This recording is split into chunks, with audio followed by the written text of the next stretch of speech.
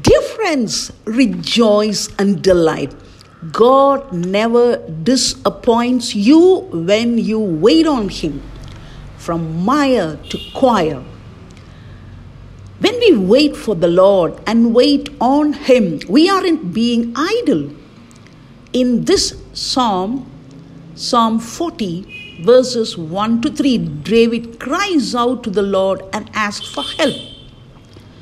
David says, He also brought me up out of a horrible pit, out of the miry clay, and set my feet upon a rock, and established my steps. Verse 2 of Psalm 40. Waiting on the Lord is worthwhile because of what God is going to do for us. It is not idleness, nor is it carelessness. And it certainly isn't complacency. Instead, waiting is that divine activity of expecting God to work. And God never disappoints us. Yes, dear friends, figuratively, David had been down in a horrible pit.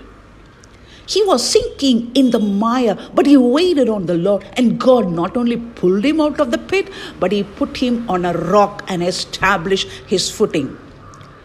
David said, in verse 3 of Psalm 40, David, I'm going to take you out of the mire and put you in the choir.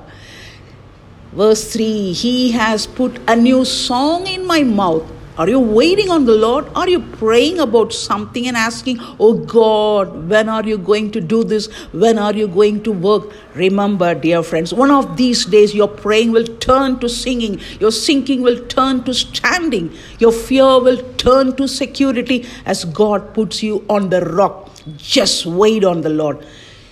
God's patient with you. Why not be patient with Him and let Him work in His time? Waiting for the Lord's help sometimes forces you to your limits. But take comfort in knowing that while you wait on Him, God is working out His purposes in your life. Are you in a difficult situation, waiting for God to do something? Leave your burden with the Lord Jesus Christ and trust Him to act. God never disappoints you when you wait on Him. Don't give up. Cheer up. God is right on time. He will not forsake you, nor leave you alone, nor abandon you. He is a loving God, full of mercy and grace, who alone can fill your hearts with joy and peace, because Jesus is the Prince of Peace.